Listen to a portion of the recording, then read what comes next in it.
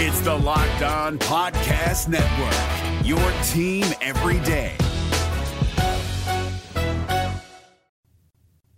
North Carolina gets back in the win column, and it was all thanks to massive second half defense and a career day from Elliot Cadeau.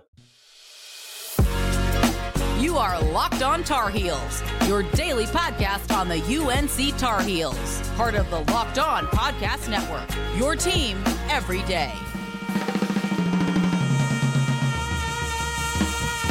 Hey there, what's up?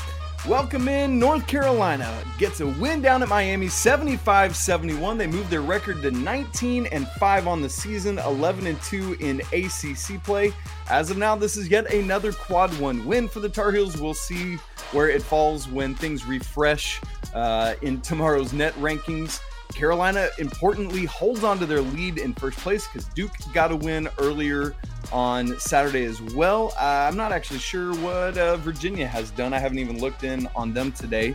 And curious enough, this was the only ACC team that Coach Hubert Davis had not beaten yet in his first couple years at Carolina, and now that is over. So here's how we handle these live post-game reactions. Welcome in, by the way, if you're here. I'm your host, Isaac Shade. So good to be together. Got 4 things we want to talk about. I'll have a quick ad break for other things we'll mention, and then I'll look at taking some questions and observations from you all in the live chat for those who are live on YouTube. If you're listening back later after the fact, we're so glad that you're here as well. I'm going to go ahead and put up the box score so that those of you who are watching can follow along with that, and we're going to get right into this thing right here. All right, here's where I want to start. Is at the start. And what I mean is this. One of the critical things always on the road, where, by the way, Carolina is now 6-1, still the only road loss all season is the loss at Georgia Tech a couple Tuesdays ago. But remember, Tuesday against Clemson, the Tigers got out to a 15-2 start. This game was almost identically opposite to that as Carolina gets going with a 15-4 start against Miami. And Coach they didn't even get to the under 16 timeout. Coach Larinaga had to take a timeout to get there. And here was what was really critical about that stretch is it came on the back of Elliot Cadeau, who we're going to talk more about here in just a minute. But in those 15 points that Carolina scored to start the game before Coach L's timeout, he either scored or assisted on 12 of the 15. So not only is Carolina starting hot really important, but Elliot Cadeau being so assertive out of the gate was a massive part of that. And so, look, I know Miami fought back. We're going to talk about the closing stretches to both halves later on in this live postcast. But man, so important there to get that start. Now, what's interesting is when I mentioned on yesterday's show that the start was going to be so critical in this game, I just meant it the first half.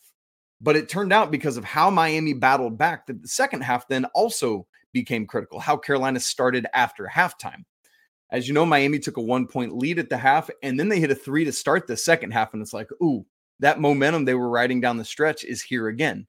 But after that Miami initial 3 to start the second half, Carolina went on a 14-2 run to snatch a lead that they would not then relinquish. Almost did, but never did.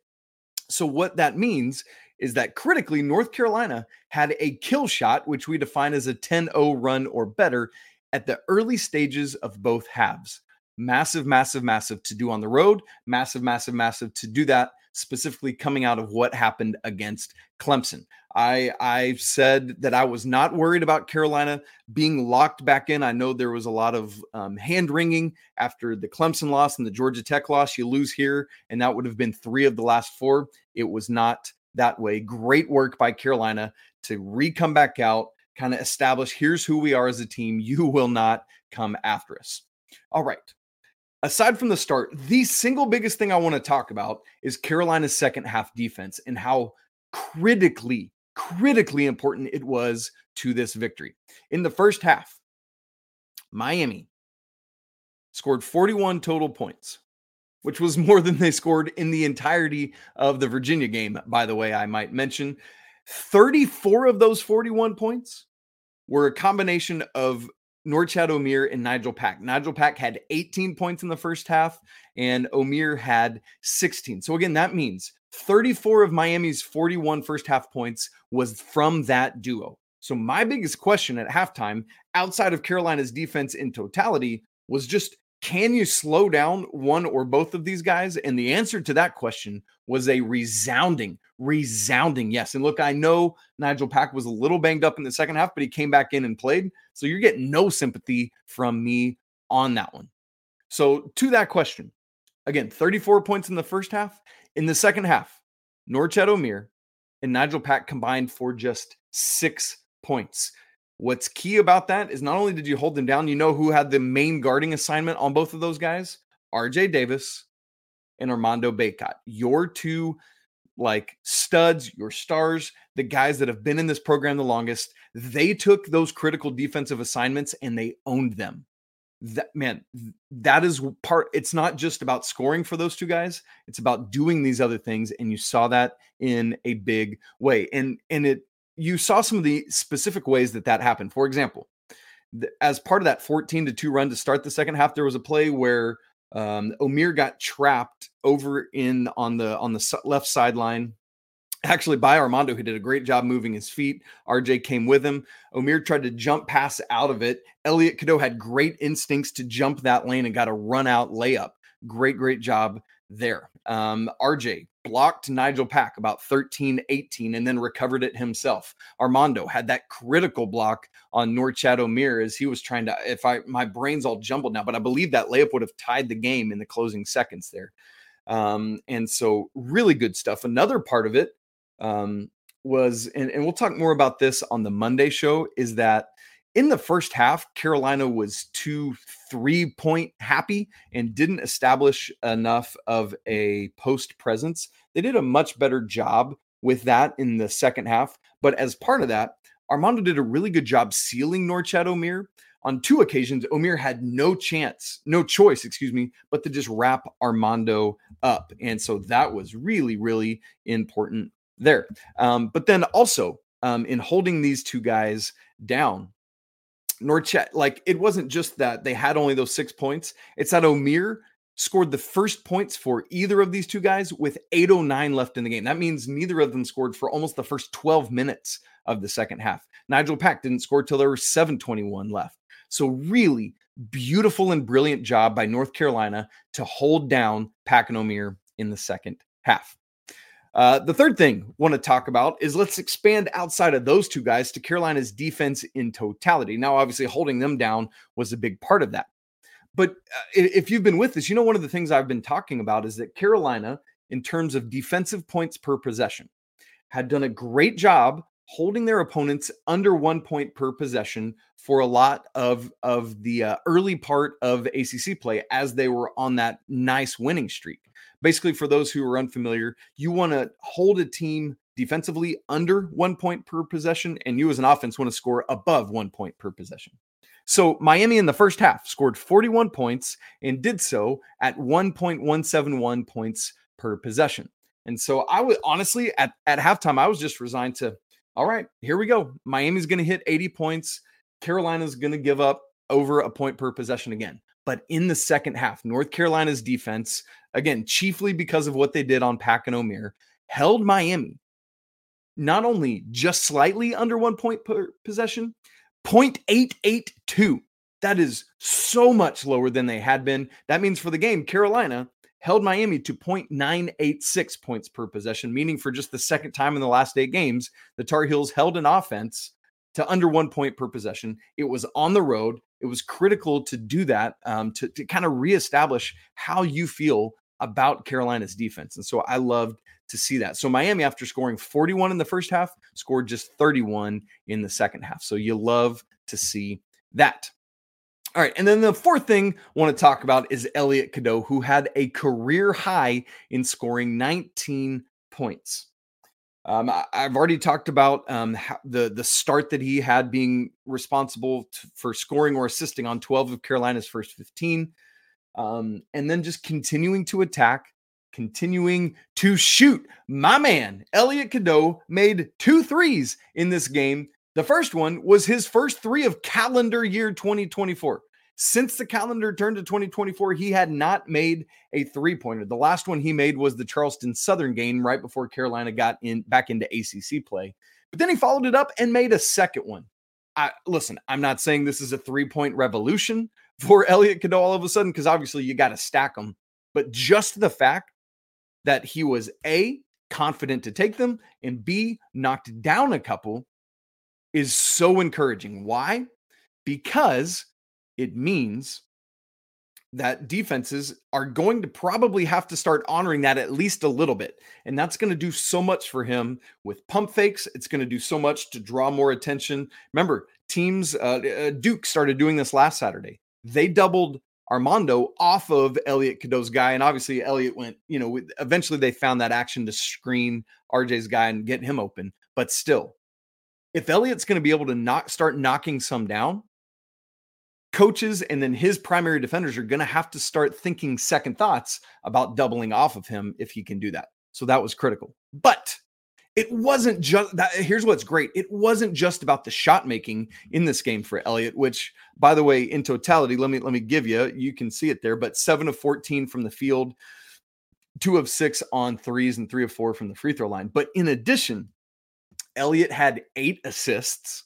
Great stuff there. Now, 5 turnovers. Let's admit that. I never want to sugarcoat anything for you. I always want to be transparent and upfront. So 5 turnovers, but he did have 8 assists in this game. You love that. But also, Elliot, 4 steals for Mr. Cadeau. You love to see that. Also contributed 3 rebounds. So Elliot doing a little bit of everything. And here's another thing. We've talked about Elliot Cadeau's foul trouble and needing him to be able to do better. You think about who he's guarding in this game.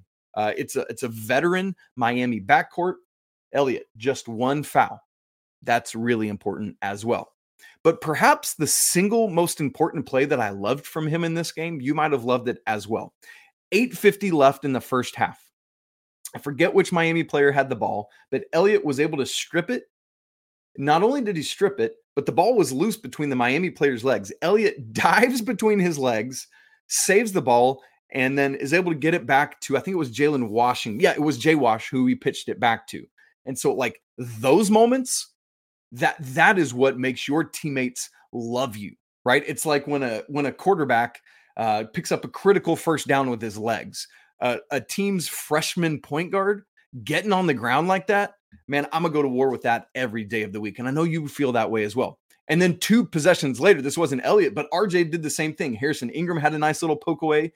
RJ got on the ground to secure possession for the Tar Heels. And so you just love to see dudes getting on the floor, winning 50-50 balls in another team's arena.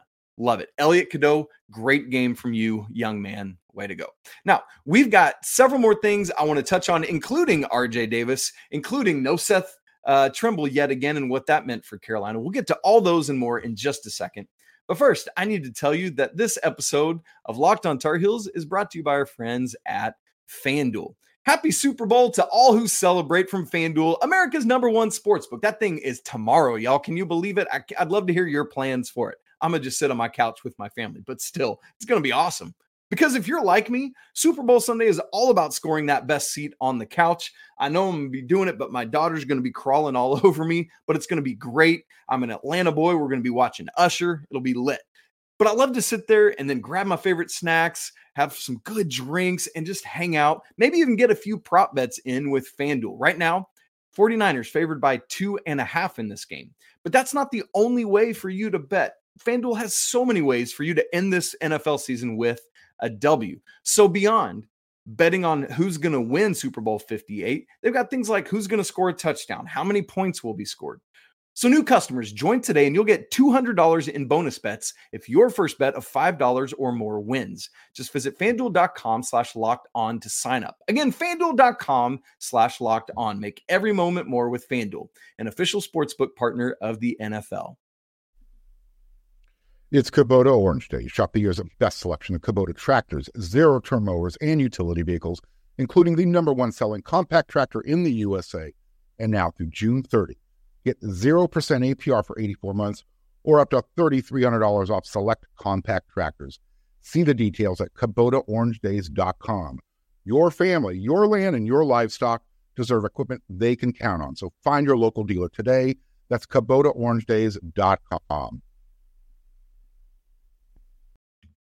Okay, got 4 more things I want to talk about. Welcome on in. If you're just joining us, we're so glad you're here. We're talking about Carolina's 75, I think I said 71 earlier, 75-72 victory, over Miami in this game. Let's do another check on KenPom to see if it has refreshed yet. It has. North Carolina stays at 8 at KenPom. Defense is 8th, and the offense, interestingly, falls to 28th in efficiency. I also want to check to see. I don't have that up. So anyway, we'll come back to that later. All right, 4 more things I want to touch on, and then we'll get to the chat and see what you've got for us. By the way, if you're watching on YouTube, we've got the box score pulled up for you. RJ Davis, let's talk about him in this game.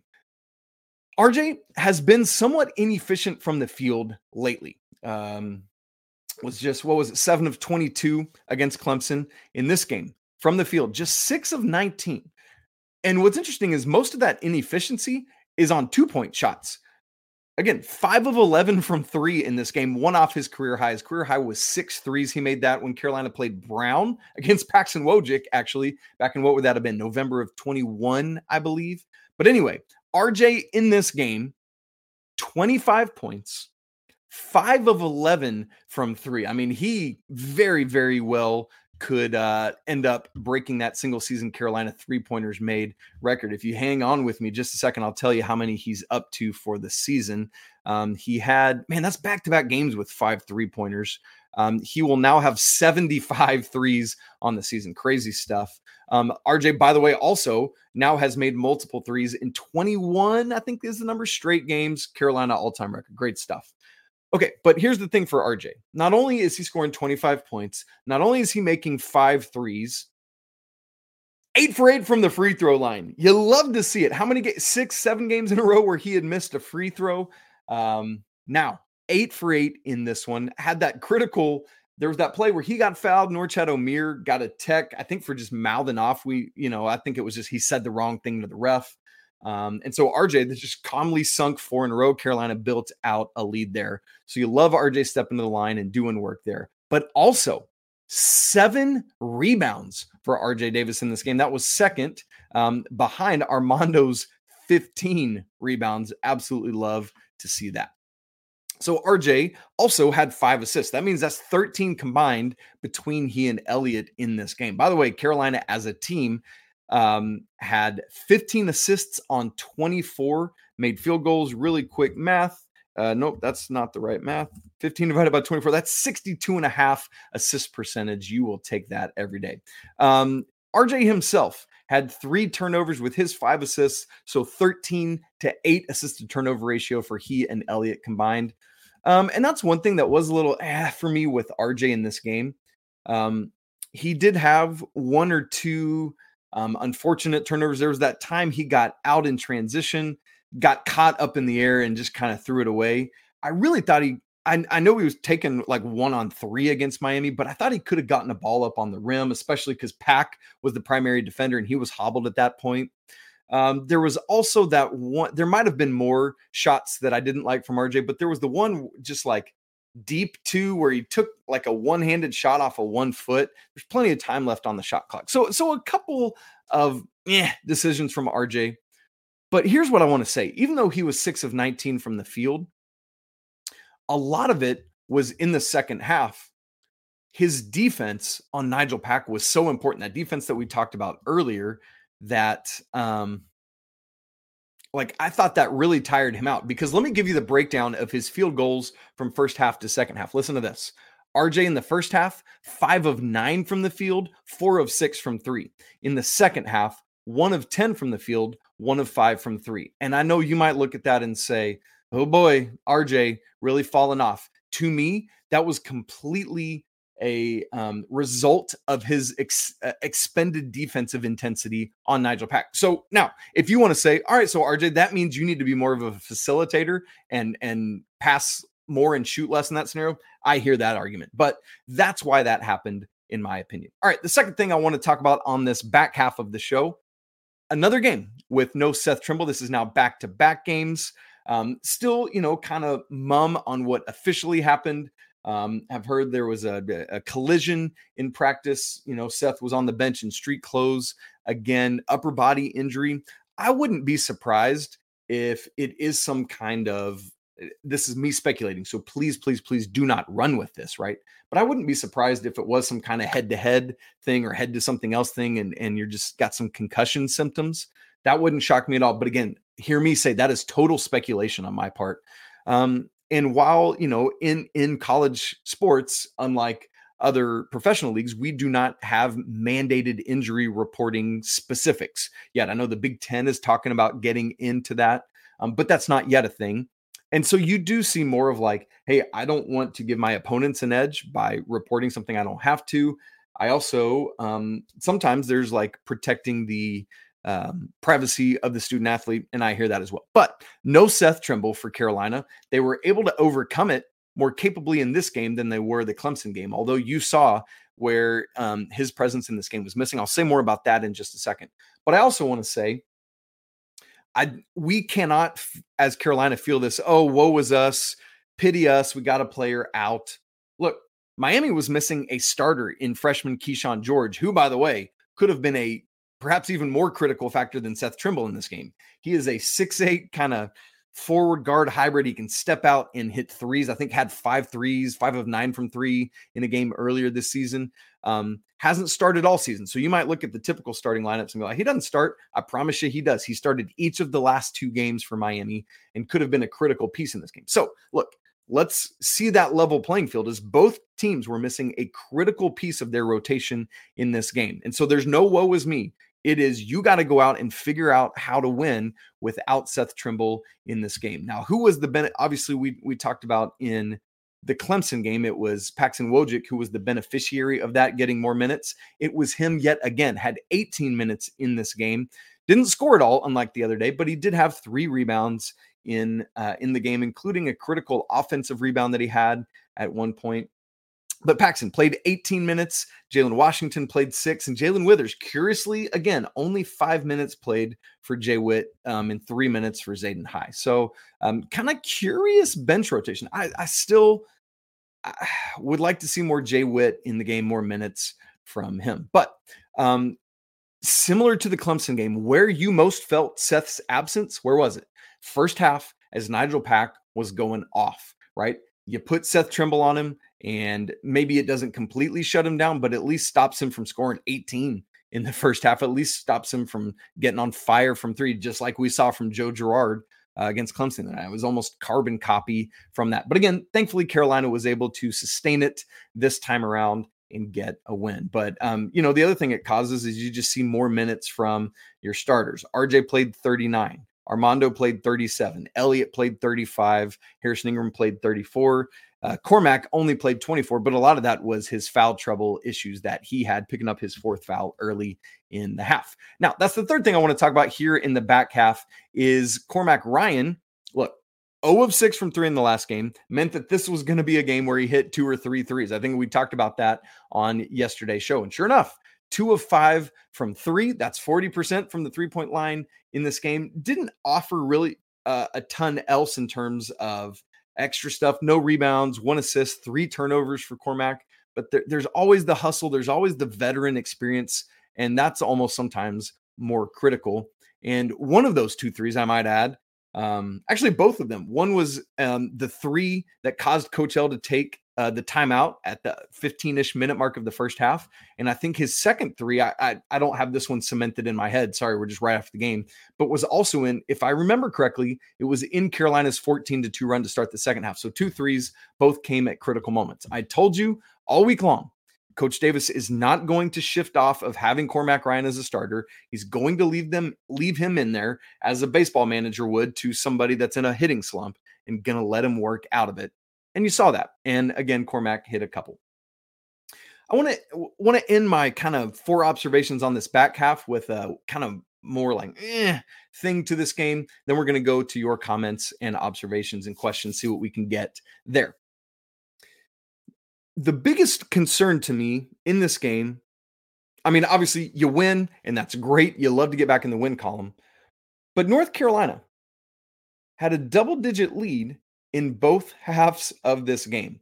In the first half, they got up. Let's see if we can see what the biggest got up by 11 with 15:8 to go, where it was up 12. Was that the biggest lead of the first half? Yeah. Okay. So Carolina was up 12 with 12:30 to go in the first half. Let Miami come all the way back and take a lead. Second half, let's see what Carolina's biggest lead was of the second half. Sorry, I didn't get this in real time, but it's good to be able to do it. They led by 10 with 12 at 11:45. So 11 minutes to go. Carolina was up by 12. They led by 12 again with 7:30 to go. So Carolina led this game by 12 points with 7.5 minutes left. You got to make the plays down the stretch of both halves to finish it off. So that was the biggest critique for me in this game, is Carolina did scuttle things away in the first half and nearly scuttled things away in the second half. Let Miami get all the way back to within 2 on a Wooga Poplar layup with 1:10 to go. Held that off till 24 seconds. And then, as you recall, there was, as I said earlier, that block from Armando Bacot. That was big. And then Carolina struggled with free throws down the stretch, missed quite a few that could have cemented the game.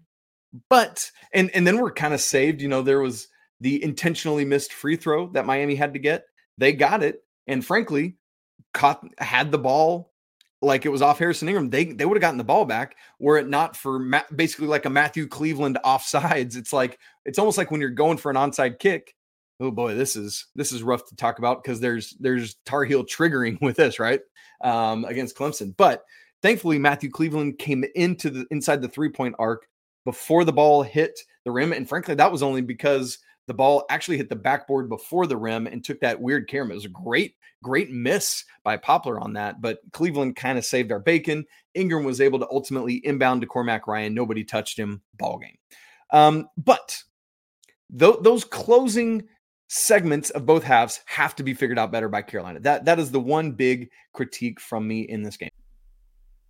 It's Kubota Orange Day. Shop the year's best selection of Kubota tractors, zero-turn mowers, and utility vehicles, including the #1 selling compact tractor in the USA. And now through June 30, get 0% APR for 84 months or up to $3,300 off select compact tractors. See the details at KubotaOrangeDays.com. Your family, your land, and your livestock deserve equipment they can count on. So find your local dealer today. That's KubotaOrangeDays.com. All right. Let's get to your comments and questions and see what happens.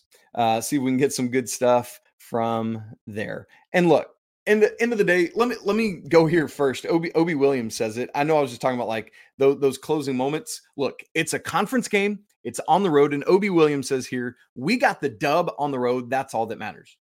Look, very true. Big picture. What do people remember? The scoreboard and wins and losses. And Carolina got a W, not an L. Now, that doesn't mean there's not plenty to work on for the Tar Heels, but that's where it really, really matters. Lots of stuff from folks talking about getting Trimble back healthy, 100%. Okay, Nintendo Nerd. Let's come back to this because we mentioned it earlier. What's up, Nintendo Nerd? Glad you're here as always. Says, what do you think is happening with Jalen Withers' minutes? He's still the first guy off the bench, but he's barely playing even with Seth out.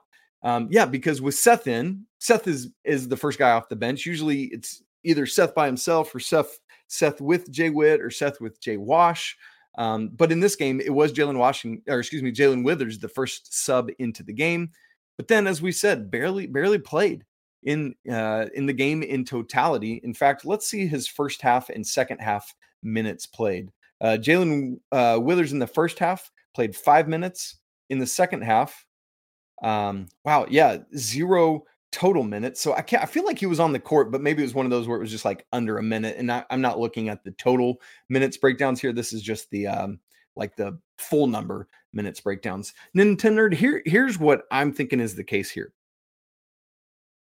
And this is just me with my eyeballs and thinking Coach Davis's language in my head. To me, this means something's happening in practice where he's not performing at the same level, this means that maybe the coaching staff is seeing something on film, something in his play that he's not contributing at the same level he was. You think back to Louisville and the games surrounding that, and what a contribution he was making.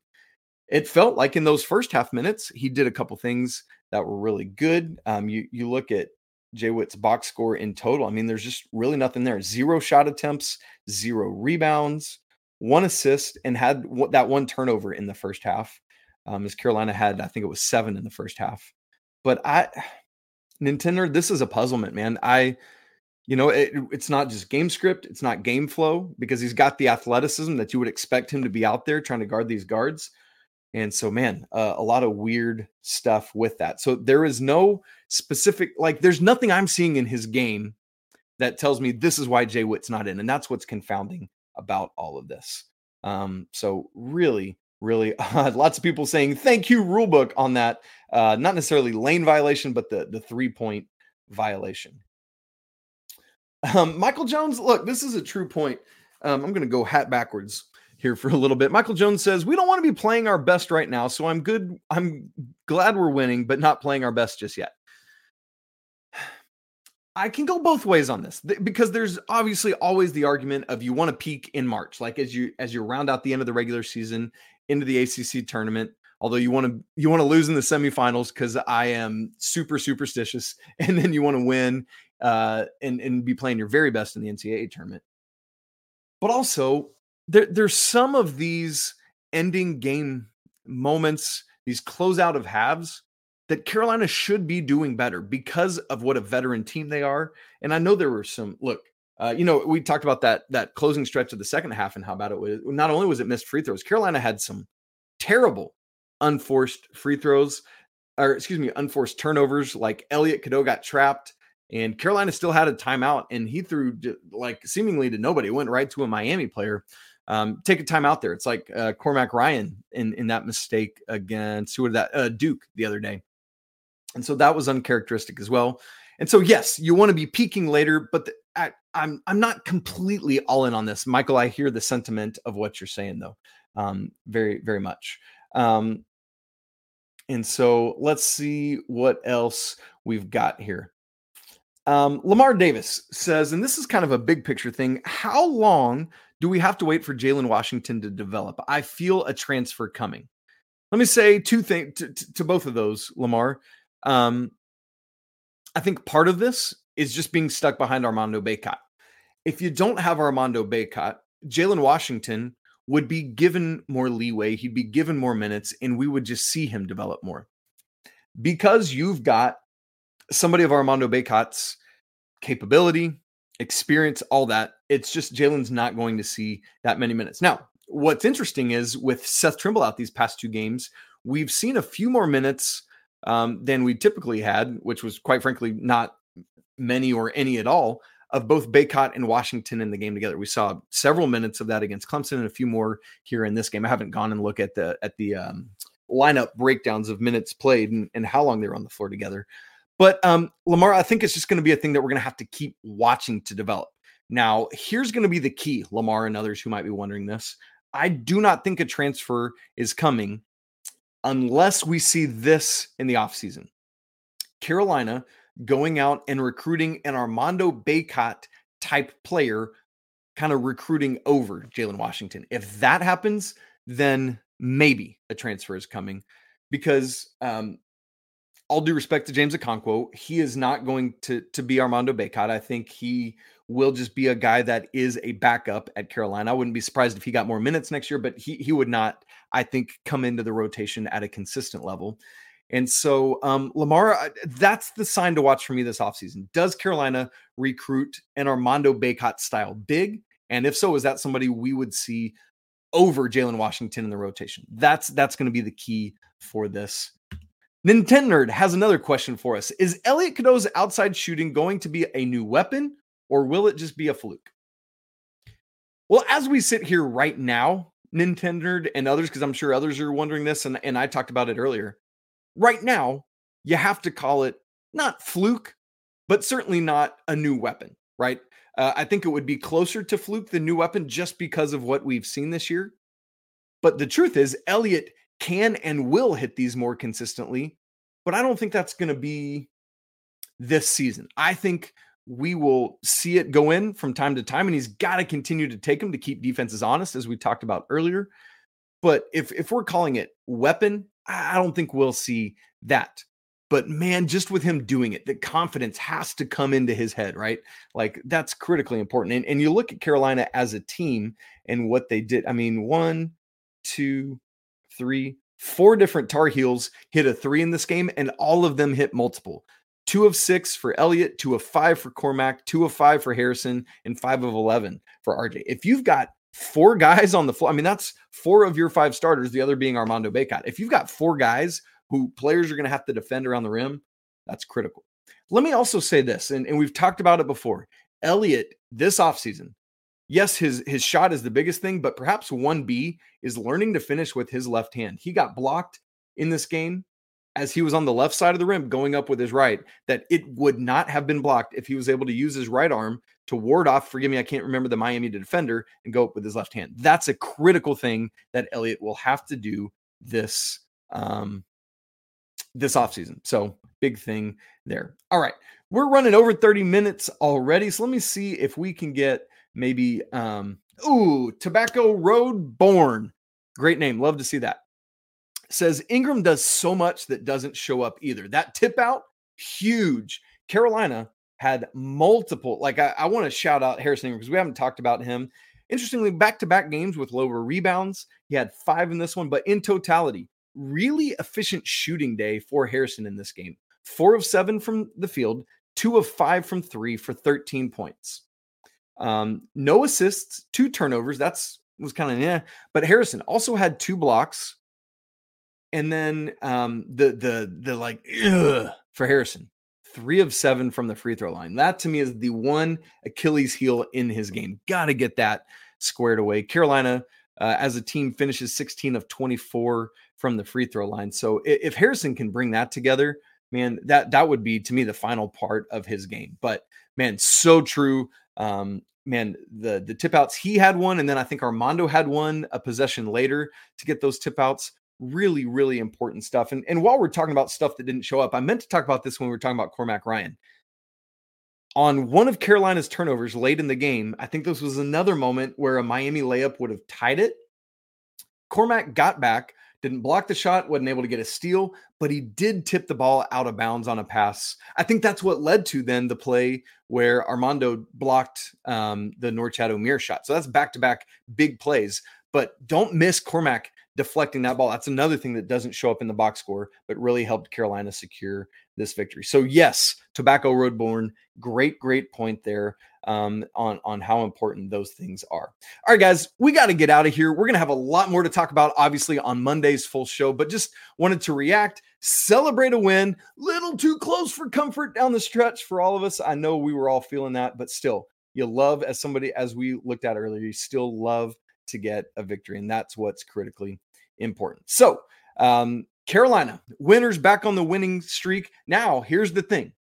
Last week we talked about you go from Duke and the emotion of that to turning around hosting Clemson Tuesday. This time it's not the emotional and mental taxation and physical taxation. You got to go from Miami right now, like get on that plane as quick as you can. I'm not sure. We need to check in. If Carolina's going to go back home, I would assume they are, because you want to be home for Super Bowl stuff. But then on Tuesday, they play at Syracuse. So you're going from the farthest south ACC location to what, if my geography is right in my head, is the second northernmost location in the ACC, right? Like Syracuse is further south than Boston, right? I'm thinking correctly on that. But still, what a stretch. So Carolina, get home, enjoy the Super Bowl, rest up, get back on the plane, go up to Syracuse and take care of business. Syracuse lost, by the way, to Clemson. So Clemson, great job following up the win over Carolina with the win at Syracuse. That's like, obviously I hate the win over Carolina, but it's good for the conference to get more teams in the NCAA tournament. So anyway, that's where we're at. That's what Carolina's got to turn around and do. And then just even looking further ahead, next Saturday back at home against Virginia Tech. That's this critical 3-game stretch I talked about on yesterday's show. And then the Tar Heels get a week off before going to Virginia. So that's kind of laying out the state of things out ahead.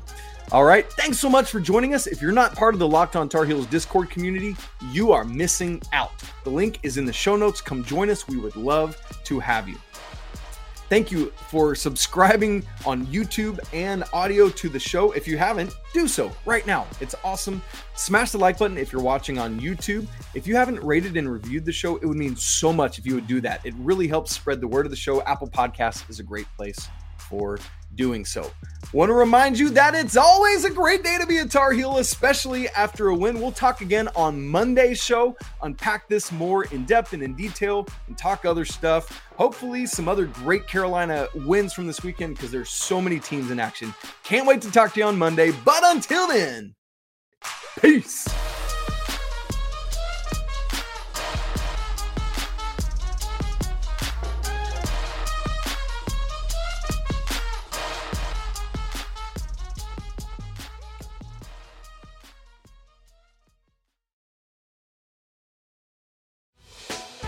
Hey, Prime members, you can listen to this Locked On podcast ad-free on Amazon Music. Download the Amazon Music app today.